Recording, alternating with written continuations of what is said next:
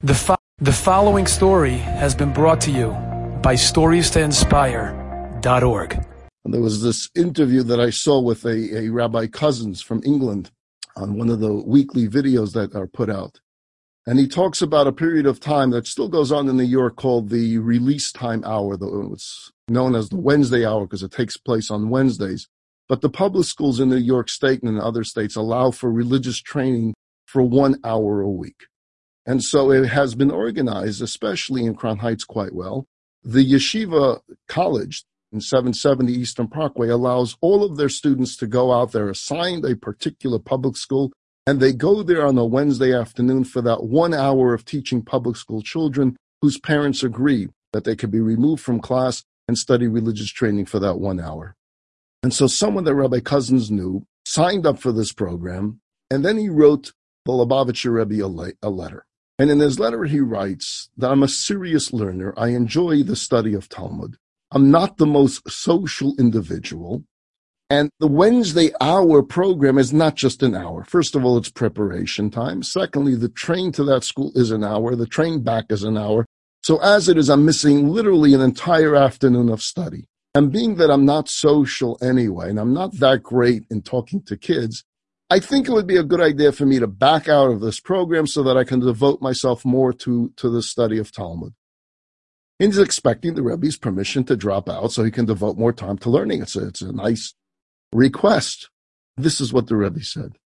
I want you to know that all the sages of the Talmud in heaven, all the sages of the holy leaders of our people who are in heaven, even the soul of Moses himself, are envious of you, that you have the opportunity to say one verse, Shema Yisrael Hashem Elokeinu Hashem Echad, or make one blessing with a Jewish child in a public school who's not receiving a Jewish education, and you have the opportunity to reach that Jewish child. They look from heaven and they're jealous that they don't have that opportunity. So you would rather sit and study their teachings, and they're telling you from heaven, that's where you should be. Wow. This is how the Rebbe saw each and every Jewish child. This is how the Rebbe saw each and every individual mitzvah. The story is told of one of the great shluchim of the previous generation, Rabbi Chaim HaKohen Gutnick, of blessed memory. He was a very prominent and prestigious rabbi in Australia. He was president of the Rabbinical Council of Victoria. He was chaplain of the Australian Defence Force. He was a very dynamic and eloquent speaker. When he spoke, he would paint and picture this vivid, breathtaking color of what he was trying to describe. And the audience would be enraptured by his words.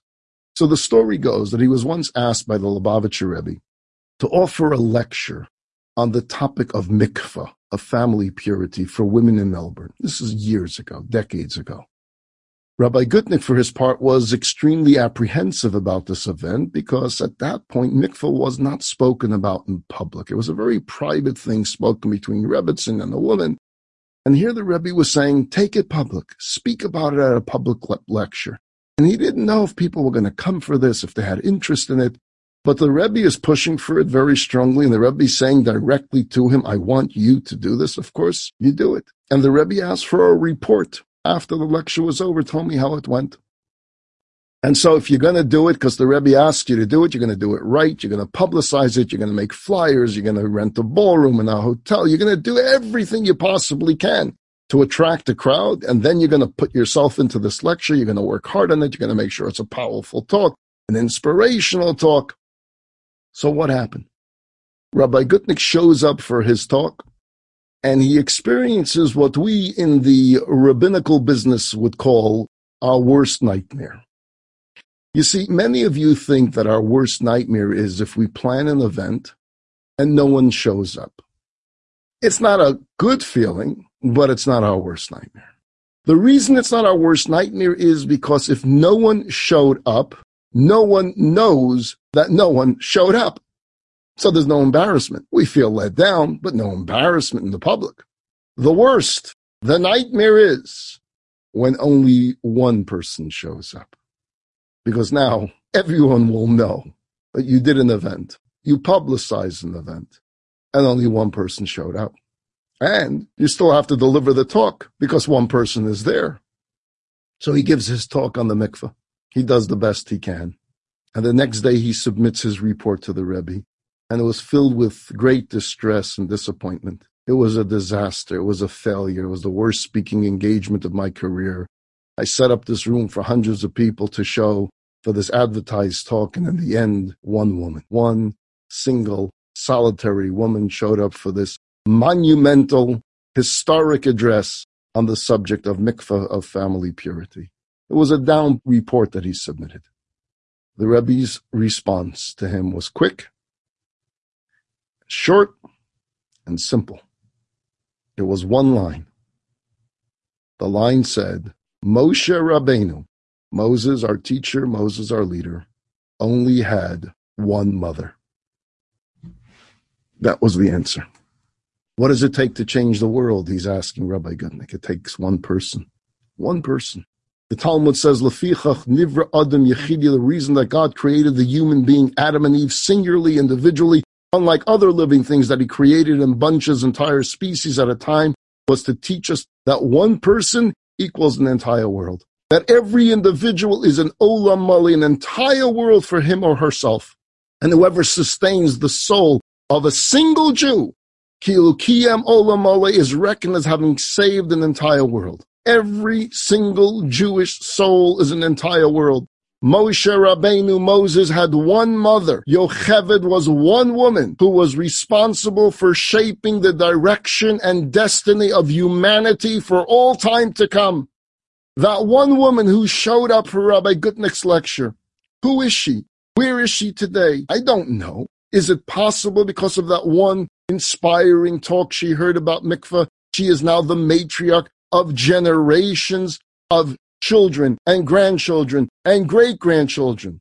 Perhaps one of them or many of them are serving as emissaries somewhere in the world, affecting thousands of other lives. Who knows? This was the Rebbe's message to Rabbi Gutnick. This was the Rebbe's message to every one of his emissaries. This was the Rebbe's message to every one of you. One matters. An individual matters. One mitzvah matters. One study of one verse of Torah matters. One Jew matters. Stop looking for big numbers. That's not how we change a world. We change a world one person at a time because that one person is an entire world. We just had a haftorah from Isaiah, I believe it was last week or the week before, and Isaiah is prophesying concerning the era of Mashiach, and he says this line, V'atem teluktu echod echod. In that period of time, when we're about ready for the coming of Mashiach, which I sincerely believe is right now, you will gather the Jewish people, and Isaiah says, echod echod. Do you know what that means? Echod, one by one. One by one. For the Rebbe, that wasn't just some lofty poetic idea or a handy catchphrase. It was his real philosophy, and he put it into action. This was his mantra, to look to echad echad, go after, inspire, teach, befriend, welcome, embrace, one Jew at a time, one mitzvah at a time. Enjoyed this story? Come again. Bring a friend. StoriesToInspire.org